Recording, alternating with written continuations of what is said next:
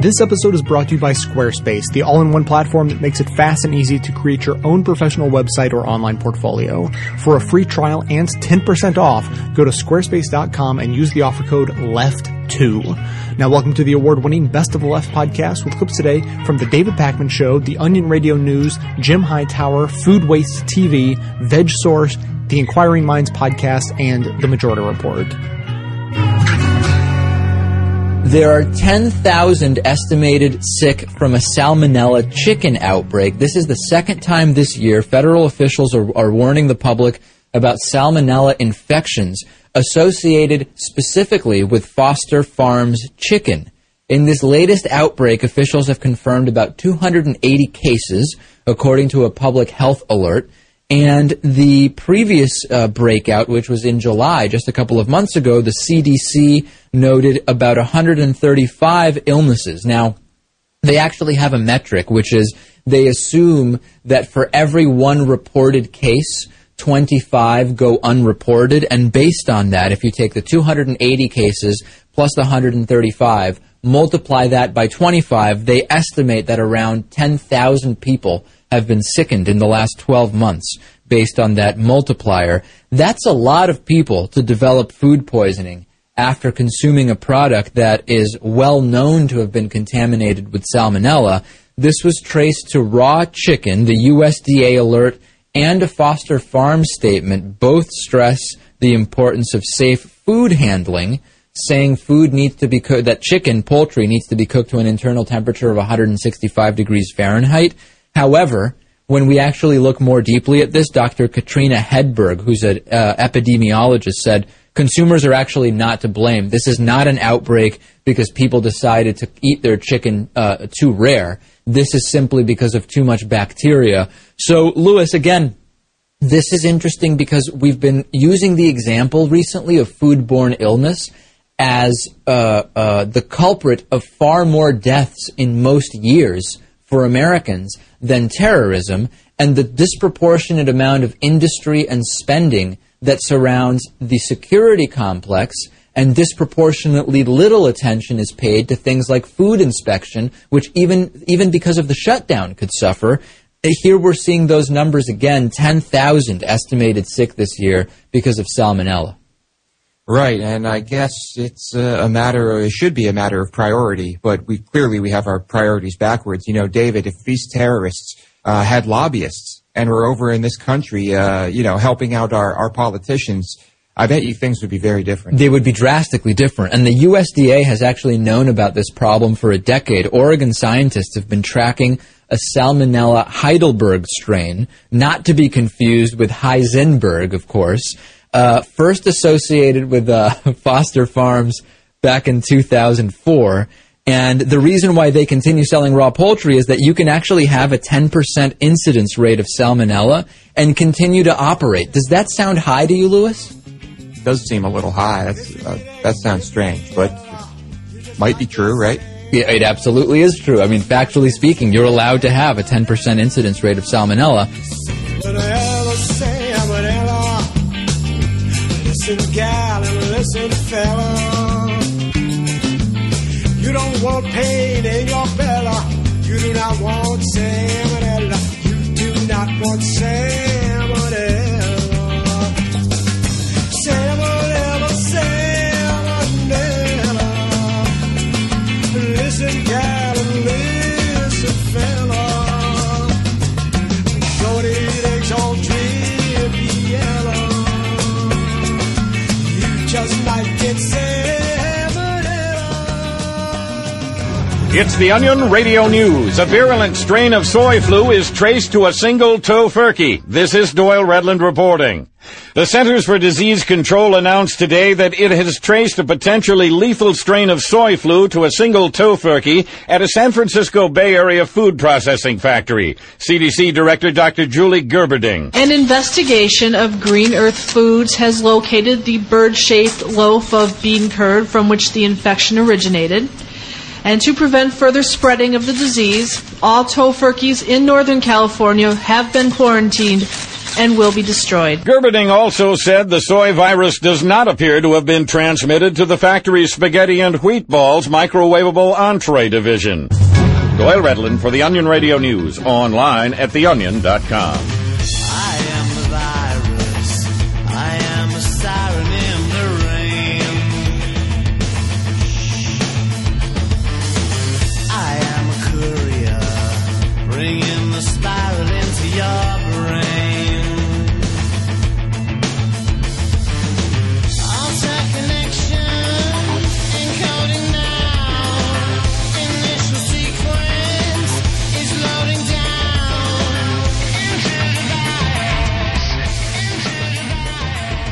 Nicholas Kristof, a New York Times columnist and former farm boy, says, quote, "The central problem with modern industrial agriculture is not just that it produces unhealthy food, mishandles waste, and overuses antibiotics in ways that harm us all.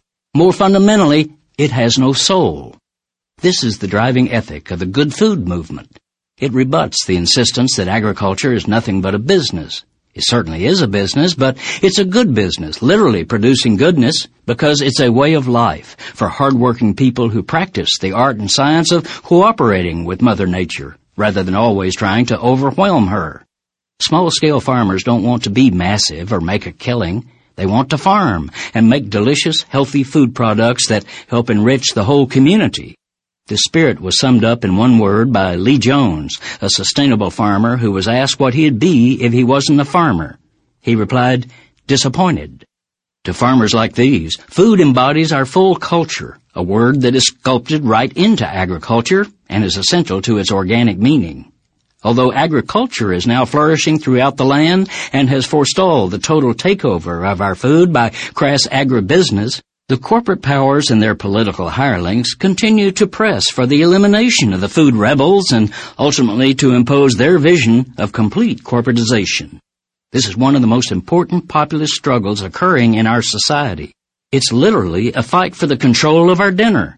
This is Jim Hightower saying, to find small-scale farmers, artisans, farmers markets, and other resources in your area for everything from organic tomatoes to pastured turkey, visit www.localharvest.org. That's www.localharvest.org. In the spark of industry are bustling through the town. The engines driving at the turn of century. The public house would swarm with men as the sun fell past the hills. Hard worked at the mines in Sundown Lane. With the blackened sky came the call for war, and all the young men went, never to return. At the end of harvest season. It's a lot more than we think. It's not only the 1.3 billion tons of food that are being wasted worldwide. An amount of food that could supply all the hungry people on Earth 3 times over. Our trash bins are spilling over with what we don't see. Whether north, south, east, or west, food waste and losses affect everyone. In developing countries, over 1/3 of the food spoils due to insufficient storage facilities and possibilities for transport. In industrialized nations, the same share is thrown away by commerce, the hospitality industry, and individual households. With every bit of food that lands in the trash, we're not only wasting valuable nourishment, we are also wasting the resources needed to produce the food in the first place. From water, farmland, and energy, to labor and investments.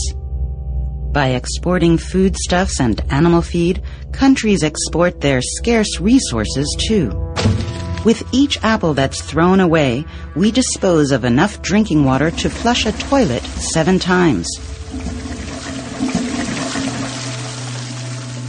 Producing one single hamburger uses up 2,400 liters of water, with the meat part accounting for 2,200 liters. With every burger, we consume enough water to fill 16 bathtubs. Wasting milk and meat poses a special problem. Products from animals use up incredible quantities of water and land, in particular for irrigation and cultivation of feed. On a global scale, animal husbandry and feed production require over 70% of the agricultural land area. For example, one 200-gram beefsteak uses up an area of 7 square meters of farmland. That means, for every steak that spoils, we end up wasting farmland where 27 kilograms of potatoes could be grown. Everything that contributes to the scarcity of resources ultimately makes food more expensive. This affects farmland too. Overuse takes its toll on the very foundation of agriculture. Several billion tons of fertile soil are lost each year. What's left is worn-out, unproductive land. By letting less food go to waste, we regain valuable farmland necessary to feed the growing world population. Industrial food and fertilizer production, storage and logistics are energy-intensive. But it requires many times that energy to process and deep freeze food. Above and beyond this, increased livestock produces more climate-relevant gases than the transport sector worldwide. As a result, food waste ranks as a top emitter of greenhouse gases.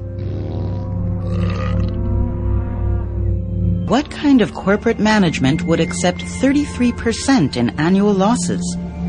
The wide-ranging causes for food waste call for the widest variety of problem-solving approaches.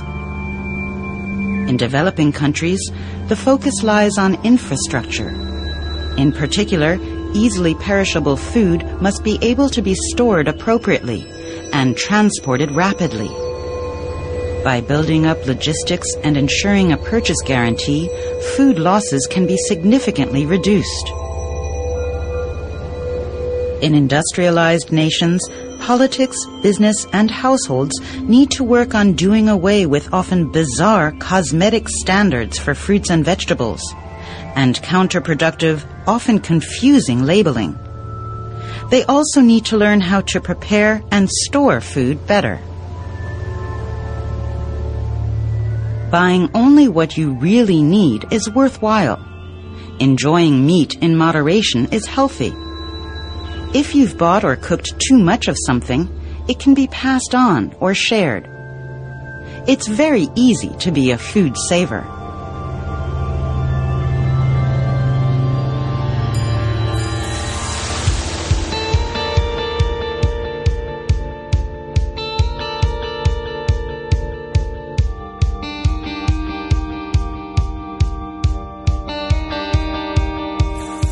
Squarespace touts itself as a platform for building professional websites and online portfolios so easily that anyone can do it. I know what some of you are thinking, though. Anyone can do it? Well, they've obviously underestimated my fear of technology.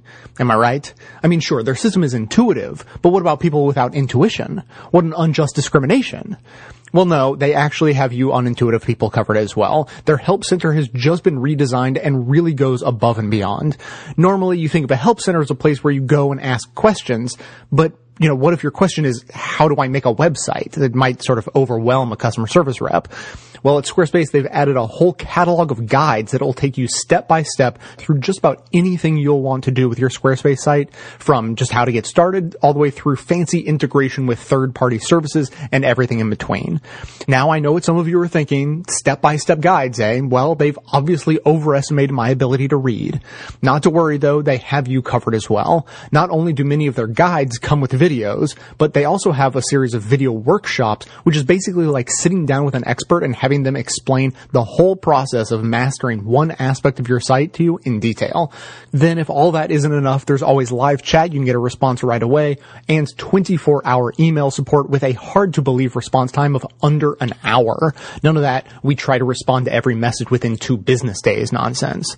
So try Squarespace for free for 14 days. You'll get to see all the details, take advantage of all this stuff yourself, and then when you're ready to sign up, be sure to use the special offer code LEFT2, that's LEFT and the number 2, to get 10% off your purchase, and that code also lets them know that you're supporting this show at the same time.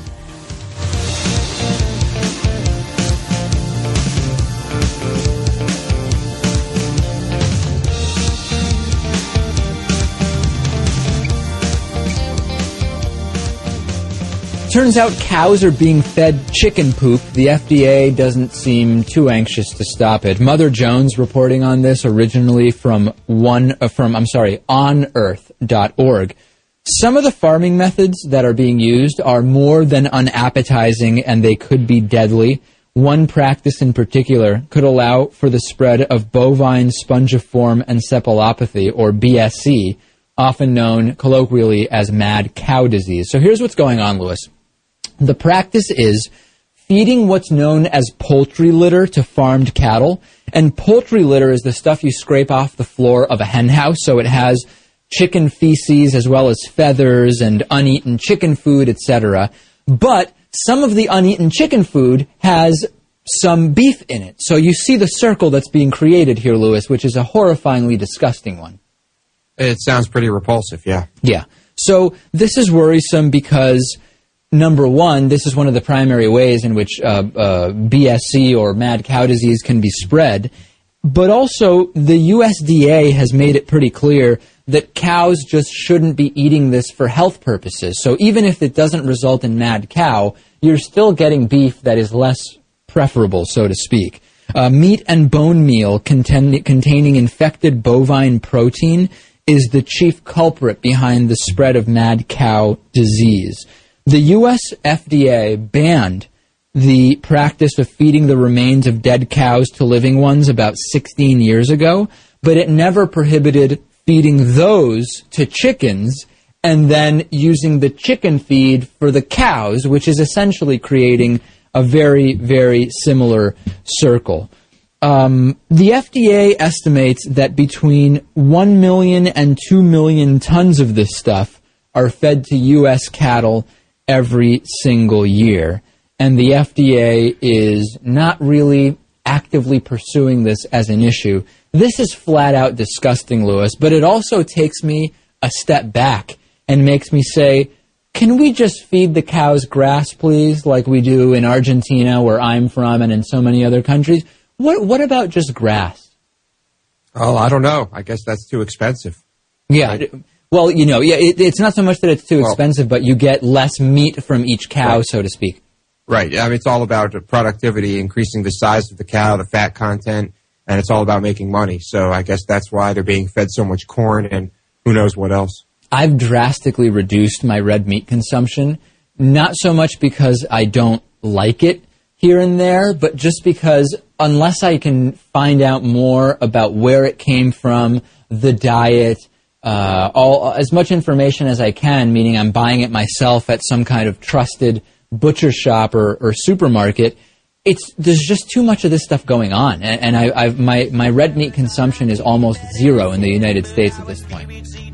Yeah, that seems like the way to go. I mean, unless you know that it was a local or a properly raised and fed cow, it's not worth the risk. I pray for guidance now, teach me to use it.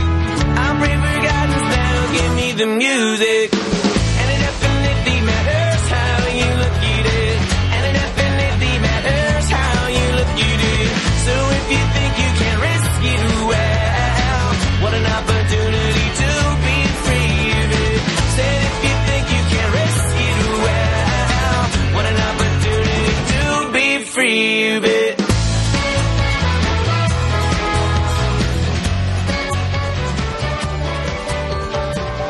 I am part of the Baskin-Robbins family. My dad and my uncle founded and owned and ran that company. And I saw the results of eating a lot of ice cream in my family. and they weren't healthy. They weren't happy.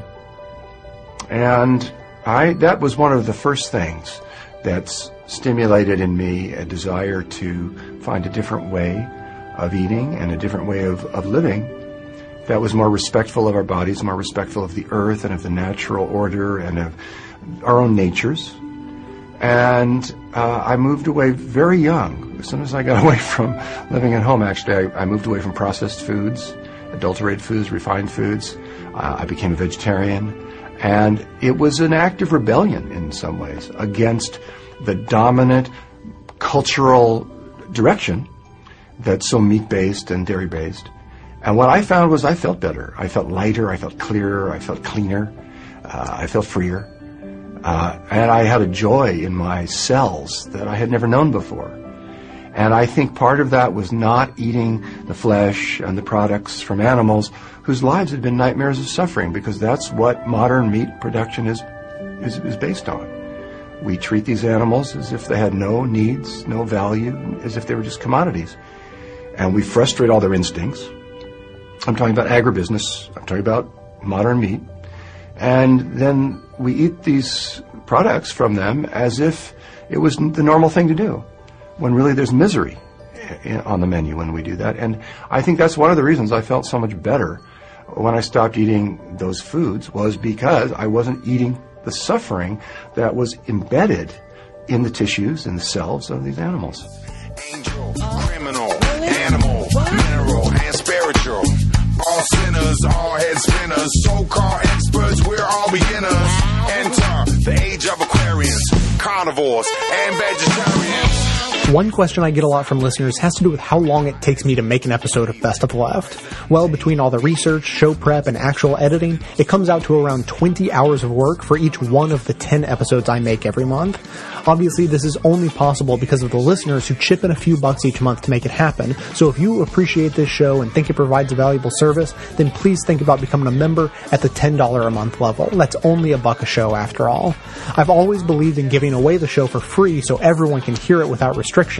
So if you can afford $10 a month, that covers yourself and several others who maybe can't afford to pay but who need to hear the show as much as anyone. As thanks, members also receive bonus content including extra voicemails, behind-the-scenes stories, and more of my personal musings. Thanks so much for your support. Music is not competition. Music is not repetition. Music is love. Love for the masses. Love for all classes. In 1972, I was part of a nationwide campaign that came close to getting the U.S. Senate to reject Earl Butz, Richard Nixon's choice for Secretary of Agriculture. A coalition of grassroots farmers, consumers, and public interest organizations teamed up with progressive senators to undertake the almost impossible challenge of defeating the cabinet nominee. The 51-44 Senate vote was so close because we were able to expose Butz as Bud Ugly. We brought the abusive power of corporate agribusiness into the public consciousness for the first time. We had won a moral victory, but it turned out to be a curse and a blessing. First, the curse. Butz had risen to prominence in the world of agriculture by devoting himself to the corporate takeover of the global food economy. He openly promoted the preeminence of middlemen food manufacturers over family farmers. Agriculture is no longer a way of life, he barked. It's a business. He instructed farmers to get big or get out, and proceeded to shove tens of thousands of them out by promoting an export-based, corporate-run food economy. Adapt, he warned, or die. The ruination of farms and rural communities, Butz added, releases people to do something useful in our society. This is Jim Hightower saying, the curse of Butz, however, spun off a blessing. Small farmers and food artisans practically threw up at the resulting Twinkie-ization of America's food. They were sickened that nature's own contribution to human culture was being turned into another plasticized product of corporate profiteers. They threw themselves into creating and sustaining a viable alternative, linking locally with consumers, environmentalists, community activists, marketers, and others. The Good Food Rebellion has since sprouted, spread, and blossomed from coast to coast. To find farmers markets and other expressions of this movement right where you live, go to localharvest.org. put it on, yeah. I wake up in the morning and I stretch my limbs. I sing a couple hymns, then fetch my Timbs. Sip some herb tea, strictly roots on stems. Or take some fresh fruit and squeeze the juice from them. I don't drink milk that produces phlegm. I don't care if it's low fat or even skim. And this is the way we stay fit on trim, so you don't ever off diet or hit the gym. I don't eat Spam or green eggs and ham. I like the whole wheat toast with the strawberry jam. That's the type of man that I am. I eat the food that grows up from the land. The rice, the beans, the wheat, the corn, and the yam. So I don't need approval from Uncle Sam. It's a taboo, and yet at the same time, don't you find that when everybody, if they stop to think about it, would say that there has to be some maximum? I mean, surely you cannot have any number of people on the planet. Everyone would certainly agree that there's some number that's too many, right? Well, you would think so. And, you know, this is a question that I raised at the end of my last book, The World Without Us. That book was really not about promoting a world without human beings as a better place. I theoretically wiped us off the planet to show how beautifully the world and swiftly the world could restore itself, renew itself, fill niches that we have inadvertently emptied. And then what I was hoping was that readers would say, wow, is there a way that we can add ourselves back into that picture, only in some kind of healthy relationship with the rest of nature? But I learned, it was towards the end of writing that book, a rather unsettling fact that about every 4 to 4.5 days, we were adding 1 million people to the planet. Didn't seem very likely that that would be sustainable. But I left that dangling at the end of The World Without Us, and I found out, just as you said, a lot of people, most people, sense that there are limits. I expected a lot of blowback on that point, and instead I found myself being received warmly by Mormon audiences in Utah, on Catholic radio programs and Southern Baptist radio programs, as well as, you know, the usual NPR suspects. So it seems that, yes, we do sense that something is approaching an intolerable point, or at least an uncomfortable point. Whether it's intolerable or not is one thing that I had to find out in the research of this book. And I want to talk more about your conclusions, but just one more thing, setting the stage a little bit. I mean, the taboo that we've been talking about, the book suggests that it wasn't always as strong of a taboo. I mean, maybe you're trying to force the discussion back open, but it wasn't always the case. I mean, there was a period, it seems like in the 60s and 70s, where it was very mainstream to talk about this. Well, in the 1960s, the population of the world suddenly doubled in the 20th century, and then it was 50% higher then. There were like more than that. There were 3.5 billion people in the end of the 1960s when Paul and Ann Ehrlich wrote The Population Bomb. And it got a lot of people's imagination and became an international bestseller. Now, this was also at the same time that humanity had finally gotten far enough away from the planet to turn around, take a picture of it, and we could suddenly see how unique we were in space, at least as far as we could tell out there. And environmental consciousness suddenly rose to a great new pitch. It had been smoldering with Aldo Leopold and Rachel Carson, but suddenly it was front burner stuff.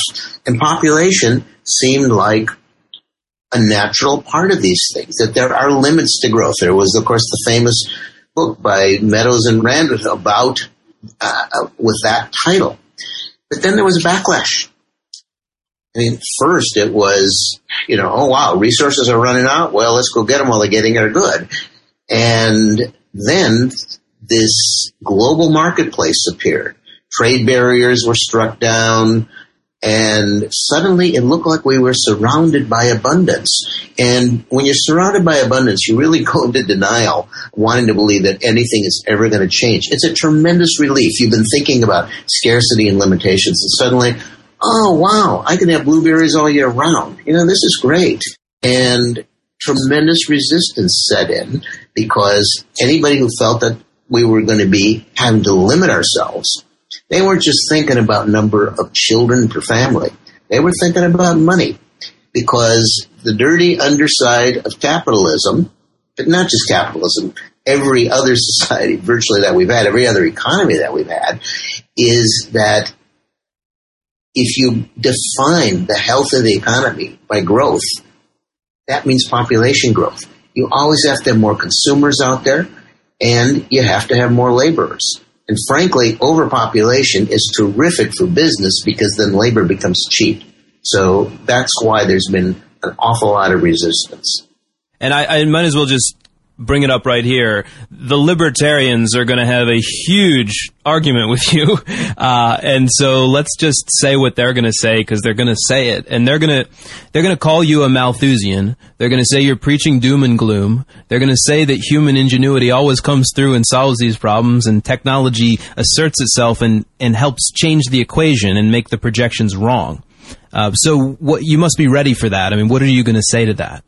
Well, I have three responses to that. First of all, I think that you're unfairly dissing the libertarians, because the libertarians are going to like the solution that ultimately comes up. Okay, yeah. And that is letting everybody decide how many children they want, which means giving every woman on earth, and then every man, because male contraceptives are coming, but giving them universal access to contraception and letting them to decide for themselves. Libertarians don't really have an argument with personal freedom. Also, the part about me preaching, I approach the thing as a journalist. This is all I've ever been. I'm not an advocate for population control or against population control. I examine this thing to see whether it's necessary. Am I convinced by the facts that it is? Yeah, I am.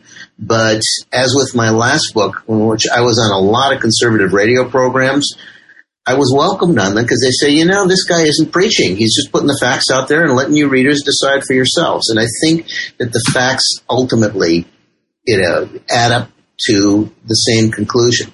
But here's the real response to this idea that human ingenuity is always going to save the day.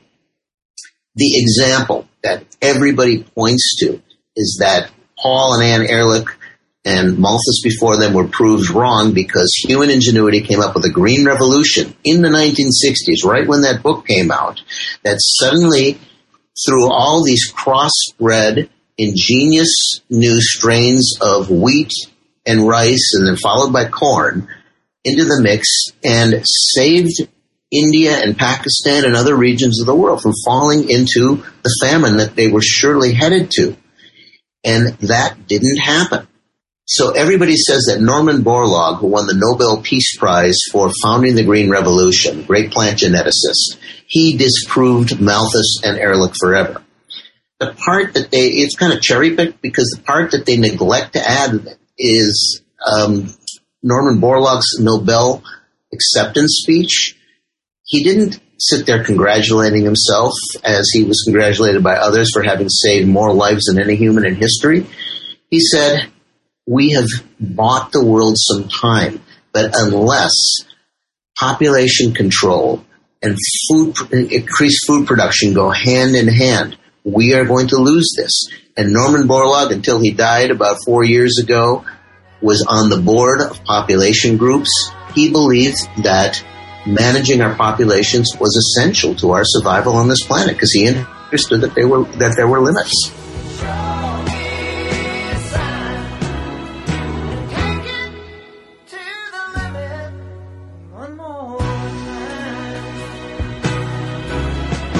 As an anti-consumerism advocate, I'd like to encourage you to shop less, don't buy things you don't need, and only buy the necessities from local, independently owned businesses. That said, if you don't take this good advice, then at least there's a way to shop that helps support this show at the same time. Simply click through to Amazon.com, just one of the major companies under constant boycott by one liberal cause or another, from the banner posted at bestoftheleft.com. Better yet, click through just once and bookmark that link to use every time you shop. Your shopping experience will be identical to normal. It will cost you nothing extra, but 7 to 8% of the cost of your order in soulless corporate blood money will be siphoned off and used to tremendously support the production of this show. Thanks for doing the right thing, whatever you consider that to be.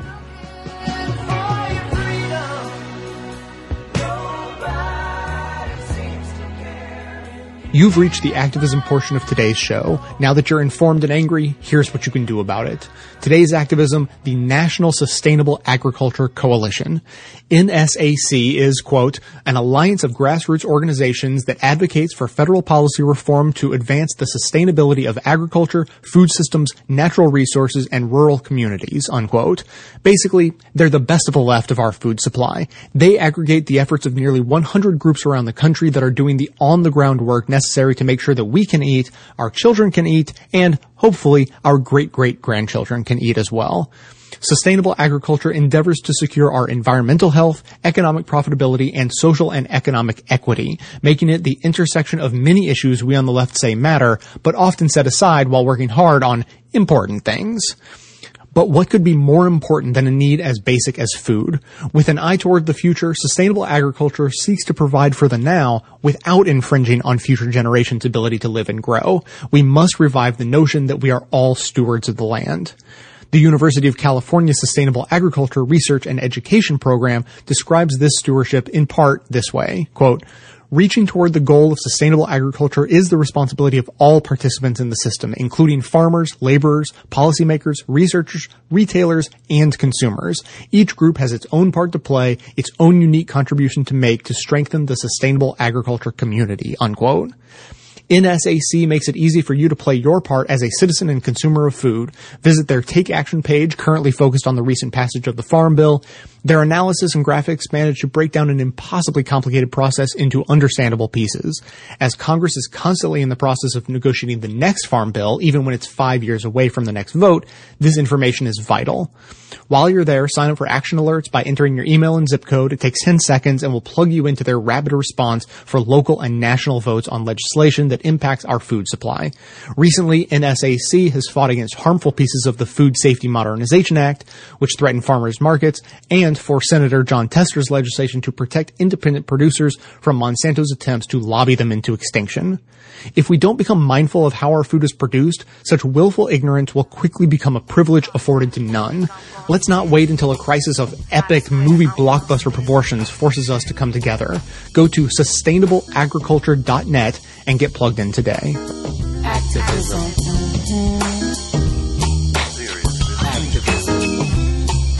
Come on out from in front of the television. Bust out of your self-imposed media prison. There's a whole big world out there, y'all. And some serious stuff is going down. Civil war, intolerance, AIDS, obliteration. The usual madness, but not enough frustration about what's troubling Earth's nations. The spotlight will not be your savior in these dark days, and it will not be your saving grace. Why not replace your dreams of gracing life's stage with action? Who's this? I'm Brendan from Schenectady. Hi, Brendan. And I'm calling because I wanted to provide you an argument for why I don't think that we should label GMOs. Okay. And just to preface it, I'm not coming from a libertarian perspective. I like labeling in general. I just don't think at this point labeling GMOs achieves the goal that labeling is supposed to achieve. What is the goal that labeling is supposed to achieve? To better inform the public. Like, I like putting the calories on items in McDonald's and stuff like that because I think the public has a pretty good understanding of what calories are. Uh-huh. I don't think that the current public understanding of GMOs is sufficient to do much to let them know about them via labeling. Well, I mean, you don't think there's any value in making people aware of, I mean, let me ask you this. I mean, from my perspective, the issue is the current regime, the application of GMOs, I think is problematic for the environment and I think ultimately problematic for our food supply. Now, I don't know if you agree or disagree with that. I mean, give me your... I think your position on GMOs is pretty reasonable. I know you accept the science on it, and you also are a suspect of some of the environmental stuff, and I'm pretty much with you on that in that regard. But don't you think that there's value in... I mean, frankly, I would like to see a simplification of things like, what is dextrose? What is maltose? What is all of those things that are actually corn products so that there is a greater understanding and a more transparency about our food policies in this country. I think that there's validity there with that. I mean, look, what do you feel about like organic labeling? Well, organic labeling is pretty poorly pulled off because of the regulations around it. It means something different for every product, and I think that's a good example of where the labeling might lead people to think that those things are not what they are. I'd be more for a more universal standard of organic that's maybe a little more strict. But okay, all right. So I think we're on to something here. All right. So the execution of that labeling, I would agree with you, is somewhat problematic. But why? Is there any evidence? Why is the GMO labeling problematic? No. But why would you? Let's say you could get the perfect organic labeling. Why? Well, I think it's better to get it as close to something that is easy for the public to understand so that the labeling achieves its goal. No, I understand, but what is the value of, if we could get it right, if you and I could come to an agreement on the right way to label something organic, why should it be that way? What's the value of that label? Because that way, so that people can make a more informed decision about what they're buying. Yeah, but I mean, do you think that non-organic stuff is inherently less healthy? No, not really. I mean, So what's the value of putting... There's studies that show different ways on different products. Right, okay. So what's the value, though, of putting organic on the label, in your estimation? So that when shopping, people can make more informed decisions about the things that they're buying. That's exactly my argument about why we should do GMO labeling. And I think if there was a better public understanding of what GMOs are and everything, I think that then at that point there would be a good case for putting the label on. Whose responsibility is that? That's the government's responsibility. To educate the public on GMOs. I think they should. I mean, I generally like the government going out and informing people about things as they do with cigarettes or stuff like that. Here's why I think the GMO labeling is a good idea. Because I want the public to understand what our food policy is. And this may be a bit of a bank shot, but I don't think there's a downside to it. And if labeling GMOs as GMOs forces corporations or the government or public advocates or scientists from illuminating our food policy more, then I am for it. Is it a bit of a bank shot? Yeah, probably. But what's the downside of it?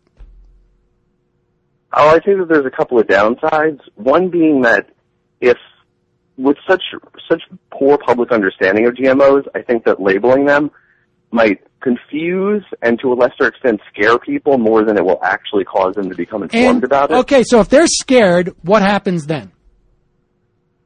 Well, then they change their buying habits, which causes fluctuations in the food market that can cause the price of some foods to go up, which does have a tangible effect of hurting and even killing some people in third world countries. Wait, so it's going to hurt people in third world countries if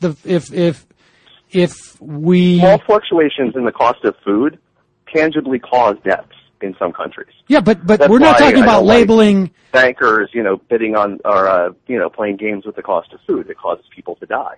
Wait a second. So you're going to have to explain to me how if people change their buying habits in this country, it's going to affect food prices in other countries. Because changes because the food often comes from some of those other countries, or those other countries still rely on the same markets because they're global commodities to get their food. And so fluctuations in the price of food, more down to the commodities themselves, not necessarily the packaged finished product, those things do cause changes in the price. If the price goes up, less people do eat. I don't think that's a universal reason to never do anything, but I think in this case... do you think that's a problem with organic, too? I would be totally open to evidence that wouldn't happen. Do you think that's a case with organic, too? I mean, if people start buying more organic, why wouldn't that same dynamic exist in that way? Because I don't think that the organic label scares people. No, but GMO it raises the price of the non-organic stuff, right? Or it raises the price of organic food, doesn't it? I mean, there's no... Well, it causes more demand for the organic food, which should actually drive down the price of organic food and slightly increase the cost of non-organic food. Well, okay, so non-organic food, wouldn't that hurt the people in these countries, these foreign countries that you're talking about as well? I think it theoretically could, but that's why I said I don't necessarily think it's a universal reason to never do anything. I think that there are benefits. I'm sorry. To I labeling think things once if that's there's a the reasonable best public understanding. argument, if that's the best argument that there is perhaps, and I'm still not quite clear on how this works, that if people change their buying habits in this country, it could hurt the food supplies of other countries. I'm not sure Well, it could hurt the food supplies of other countries, but it could also hurt, I mean, just to make it a little less esoteric, it could hurt people in this country, too, because there are people who rely on food being cheap, and fluctuations in the price of food do change the price of food for people. Yeah, I guess. I mean, I don't think this is the universal argument. Are we seeing that with Cheerios? Are we seeing that with Cheerios? I mean, did they just make a decision not to do it? I personally think that making the American public more aware of our food policies has far more benefit than the downsides. I'm not sure I buy into the downsides you're talking about. I mean, if there are other reasons, I'm certainly open to them, but I'm just not convinced of the opportunity cost, frankly. But I appreciate. Well, I can't remember if it was Matt or Michael that made this argument, but he said he wanted GMOs labeled so that he knew what came from these corporations. I appreciate that argument, but I think that we would do that better just by having better labeling policies for what companies are involved in the production of individual food. I'm not against that either, but I think, look, if that was on the table, then fine, but it's not. I mean, I just don't see the cost of putting the labels on there as being as outweighing the benefits to making people aware of it. I don't understand, but I appreciate the phone call. But I gotta say that I just don't understand. This is not about demonizing science.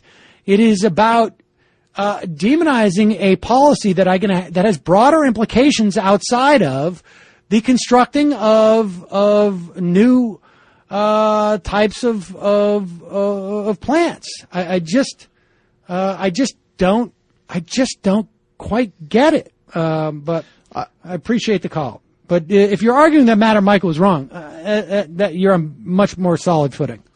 But that's also a broad argument. I mean, if the whole point of food policy is just to keep commodities cheap, that allows everything under the umbrella we have now, right? That all we subsidize now in terms of big agri practices, way beyond GMOs, but the level of spraying we have, the level of monoculture, the handful of agri businesses and agri companies that get most subsidies, that's what they give in return, theoretically. They keep the price cheap. Well, that was the plan, right? In 1972. You're going to subsidize the hell out of corn, and Americans are going to have more disposable income. Exactly. So the question is, if you want to, and that's a really valid concern, but obviously the whole food system is very unsustainable and very destructive to public health in terms of things like obesity, overconsumption of sugar, and things like that. So then the question is shifting to things like you say, they aren't on the table right now, but more money for things like food stamps, more money for investing in local agriculture and other forms of food distribution. I mean, I'm just saying, as long as the debate is just purely about keeping certain commodities cheap, that goes way beyond GMOs. That opens the door for everything. Yeah, I'm not sure, and I'm not even sure the connection there, but I'd be interested if somebody has something to send me on how GMO labeling is going to significantly increase the price of food. I'm interested in it. The green plastic watering can for a fake Chinese rubber plant and a fake plastic girl.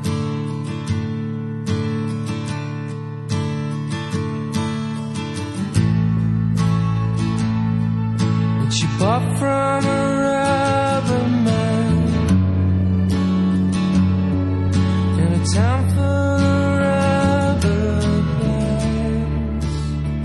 Very big news from the world of genetically modified food. The only study that linked GMOs with cancer has now been retracted, Lewis. Ryan sent me the story via takepart.com, also supporting information from a businessweek.com article. And Ryan said, as most people know, there's a huge organic food movement as well as a movement to label our food, both of which I support wholeheartedly. But I have to admit that those who wish to prove that GMO foods cause cancer still don't have much proof to back up that claim. Of course, it doesn't mean GMO foods do or do not cause health problems. So with inconclusive evidence, many people make their decisions based on belief rather than information. Do you have any thoughts on this? Absolutely. Lewis, we've talked for a while about absolutely we need to label GMOs. Huge campaign from big food corporations to fight against that. They spent a lot of money on that. We've talked about the problems with copyright on crops and seeds and patents and how much of a problem this causes for small farmers. Now, though, we do need to look specifically at this. And the widely publicized study, which was published about a year and a few months ago by Food and Chemical Toxicology, attracted a lot of criticism right away. And that was before it was retracted last week. It was a 2-year study, and it used 10 rats for the research.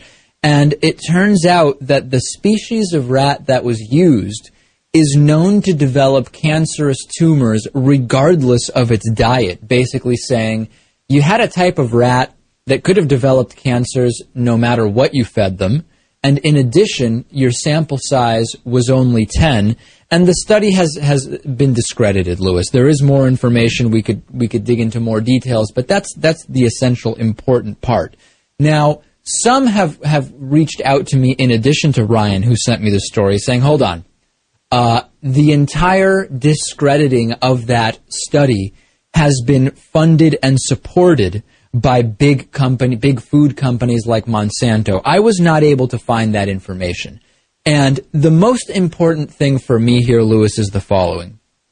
Part of being an activist and a progressive is pushing for change and for progress where it is needed. And you have to be careful not to do the same when it is not needed or backed up by science, because it is kind of like the boy who cried wolf. That is the effect. So, Lewis, I'm open to the idea that GMOs are bad for people's health. This, the most widely cited study that linked GMO consumption to cancer, has now been discredited. So as a progressive, I want to stay in the evidence-based arena when thinking about this. Right, and I'm sure there are a lot of people trying to figure out if this is harmful or not, but when there's only one study, you have to wonder if it's accurate. And so clearly we have our answer, and it's not surprising to me, but I hope that there are people doing a lot of research on this because it is very important. If you want to be against GMOs, be against them because you don't like how big agriculture patents crops, patents these GMOs, and makes huge money, sues farmers where 1 or 2 seeds may have inadvertently blown into their field and planted and grown, or be against GMOs if they are unlabeled and push for full labeling of GMOs. But we have to have evidence and data. We had Dr. Church on the program sometime in the last year. I don't remember exactly when, 5-6 months ago. And he said there is also not definitive evidence linking GMOs to health issues from their consumption. So we need more studies, Lewis. We need more data. But let's stay progressive on this, which is making our activism relate to the evidence we have. I don't think that's too much to ask.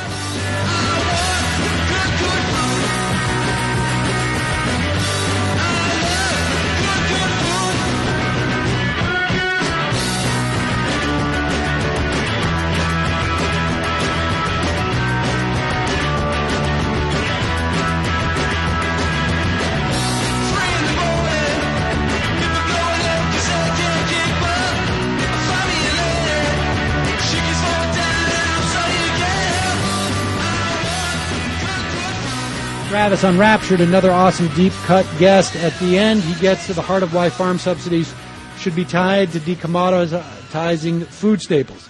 Vastly increasing farm subsidies would be a good way to basically nationalize food production without raising communism alarms. People shouldn't go hungry in the year of our Lord 2014 because they don't have money. Chem Champion, I generally appreciate the balanced tone of your guests, but a line of attack your guests, and particularly Michael, have used definitionally is anti-science. To criticize an endeavor for not working yet, in the case of Golden Rice, is so facile and dull-brained. As a PhD chemical engineer, when I worked at National Laboratory and I was telling my boss an experiment didn't work, he responded, "That's why it's called research." Wait. Okay, I got this. This is how science works. It's hard and it could take a long time. You could make the same argument against looking for unified theory, both of which scientists have been working on for a hell of a lot longer than vitamin A and rich corn. It's okay to be skeptical, but don't fall into this anti-science trap. By the way, it was the vast minority of my PhD science friends in favor of GMO labeling in Washington. Look, I'm not saying that the experiments into developing such a thing is wrong. The point is that they're not doing this for the sake of science. They're doing it specifically to tout the wonders of a commercialized commodity that they have. The point is not that science is wrong, or that there shouldn't be experiments into this, or that the pursuit of these things are wrong, that the pursuit of crops that can deal with a lack of water or can deal with these things are wrong. It's just that they are fundamentally tied up in the monopolization and the commodification of them. And that is very problematic. I'm not saying stop research into how to develop more enriched rice. I'm saying that research should not be justification for allowing one company, two companies, to fundamentally undermine our food production system. Can I just add two really quick things to that? I don't understand what's that so hard about that. I don't understand either. And I guess the point I made, to be really clear, I said, number one, the promise that these crops would lead to less pesticide and herbicides has proven to be false. That is empirical reality. As with regards to Golden Rice, the point is not to stop experimenting like Sam is saying. The point is that the practical, the main implication of Golden Rice in policy and communication has just been a fancy PR object that this industry trots out, which doesn't A, have much to do with their actual products, and B, is a legitimate thing to bring up. If you keep promising these incredible results, and since the 90s it has yet to happen, that's a legitimate point to raise. Right. Kevman, I don't contend some of what your guest said. I only have a problem with the fringe GMO food skeptics who say GMOs have serious health effects. Which is what we're not saying. Cheney shot the duck hunt dog. If the issue is Monsanto patenting seeds, monopolizing the industry, and environmental concerns, you shouldn't say this movement is about GMOs. If there is no health hazard, then there should be no imposed labeling. What? Well, I just don't understand. What is the problem with the labeling? Well, maybe I want it to be labeled because I understand that Monsanto is trying to monopolize the food supply, and that's what I don't want to support with my money. Maybe I have no concerns about health whatsoever. Maybe I just don't want to support a certain way of patenting. It's about transparency. I mean, frankly, I would like all products, too, to be labeled as received government funds. Or has pesticides or has herbicides. What's wrong with transparency in food, generally? Maui Baker, Sammy, my wheat bread label has wheat flour in the ingredient list. And then again, I have to list contains wheat again at the bottom of the label. So it ends up being printed 3 times or I get fined. And we're just a local bakery. Multi-million-dollar Monsanto cannot be even a little responsible, liable for what they produce. It's a good point. And the final I am of the day, folks. Even nuclear dumps eventually degrade over the eons, but when you change a genome, it is forever.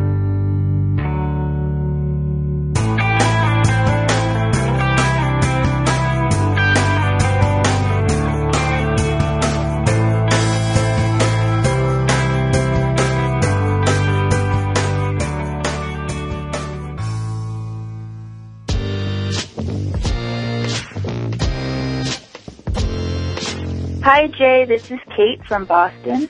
Thank you so much for your fantastic show. I'm calling in regards to episode 795 on climate change. And it was a great episode, but it is really, really frustrating to have an entire episode dedicated to climate change and not hear one thing about the number one source of greenhouse gases, and that's animal agriculture. You know, it's not a fringe issue, it's not a side issue, it's the number one source, and it's really frustrating when progressives kind of toss this aside as if what we eat doesn't matter. It does. It is contributing to the destruction of our planet, and I wish there was some acknowledgement of that, because it's serious. And I know you take it seriously. All right, Jay, thanks so much. Thanks for listening, everyone. Thanks to the volunteers who helped gather clips to make the show possible, and thanks to all those who called into the voicemail line. If you'd like to leave a comment or question of your own to be played on the show, the number to dial is 202-999-3991. First of all, I want to respond to the first message I played. I totally agree there should be more talk about the effects of animal agriculture on climate change and greenhouse gas emissions. You know, but I'm sort of handcuffed myself with this show because no one really talks about it, so I can't promote those segments. When people talk about it, it's usually more in the context of a discussion about food, and is mentioned as a, you know, one in, you know, half a dozen reasons they will give for why people shouldn't eat meat, you know, but it's not really so much, the focus of the conversation, just as if it's ever mentioned in the context of climate change, it is barely an offhand mention as, you know, one of half a dozen things, you know, we could do to reduce our impact on the climate. So, you know, I agree with the caller, but nothing I can do about it myself, at least for this show.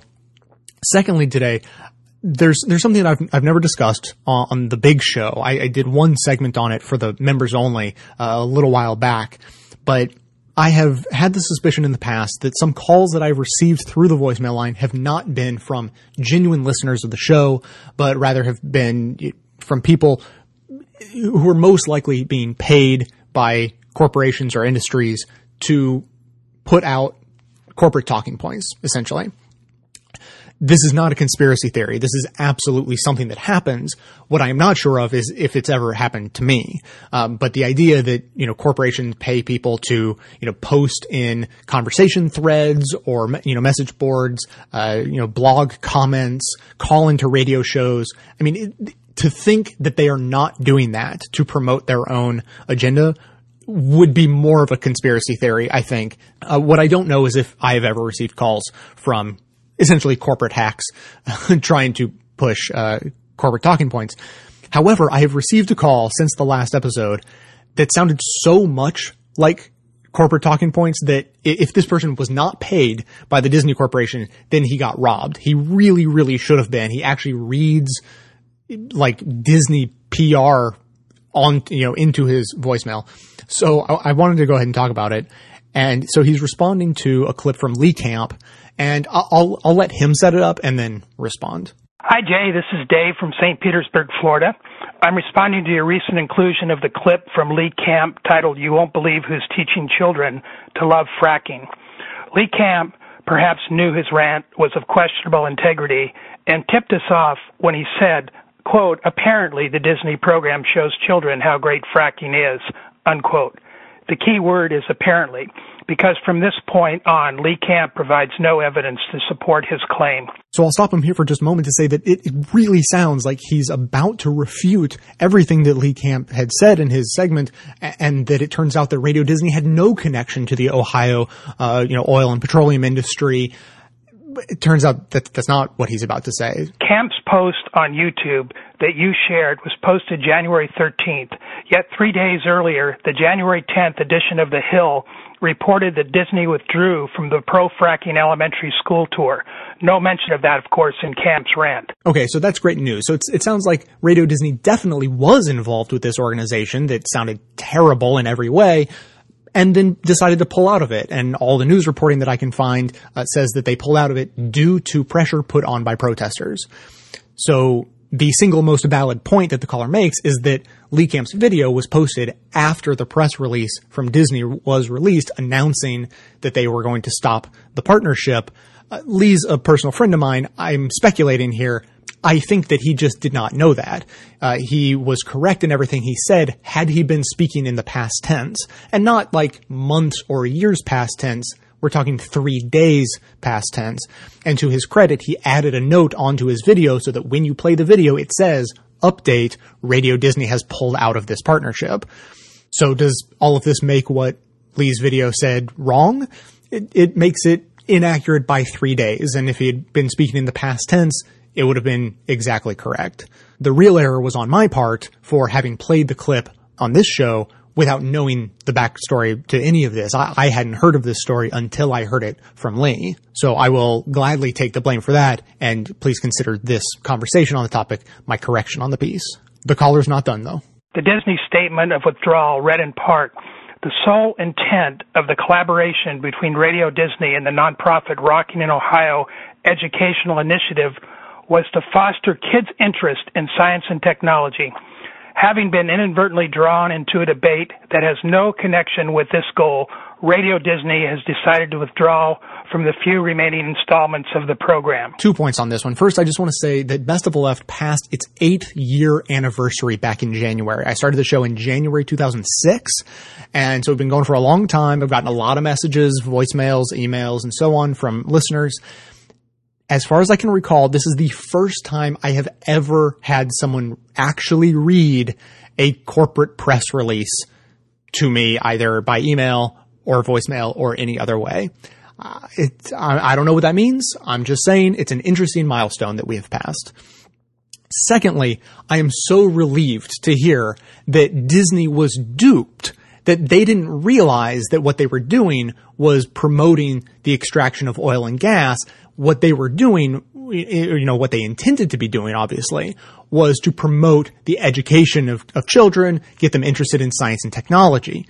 That is such a relief. However, I looked up this event, and I just went to one of the landing pages where they are telling people to save the date for Rocking in Ohio at Oh Wow, somewhere that you could take your kids and come to this event. So the corporate PR for this event says, bring the kids and bring the camera, join Radio Disney for Rocking in Ohio, an interactive show for Ohio families that highlights the importance of science, technology, engineering, and mathematics education in developing Ohio's natural resources. The Radio Disney road crew will be on site to provide interactive entertainment for the whole family, games, and prizes. It's all powered by the Ohio Oil and Gas Energy Education Program. Parents, find out more at this oil industry PR website, oogeep.org. Don't miss it. And then in addition to the text, there's an image. I would love it if you simply Googled Rocking in Ohio and clicked on images to do a Google image search, and you'll see exactly what I'm talking about. I cannot do it justice by describing it, but I will try anyways. The image that they have for Rocking in Ohio, which is exactly what they use to co-brand these events up on stage, Radio Disney on one side, Rocking in Ohio on the other. The Rocking in Ohio logo is the name of the state, Ohio, spelled out. The O is a green outline that is the state of Ohio, and inside of it is an oil derrick, one of those up and down pumping oil derricks, except it is painted green and made to look like a grasshopper. The letter H is just a letter H, nothing interesting there. The letter I is another oil derrick, a fracking drilling derrick. So it has the tower on top and then the drill going, layer upon layer upon layer down into the ground. And then the O is just a letter O, except the negative space in the middle is a drop like a drop of oil rather than just a, circle or whatever. So something tells me that the people at Radio Disney might have had an inkling that they were stepping into the world of gas and petroleum and energy and not just promoting interest in science and technology to kids.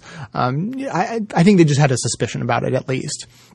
So I know what you're thinking. That must have been where the voicemail ended.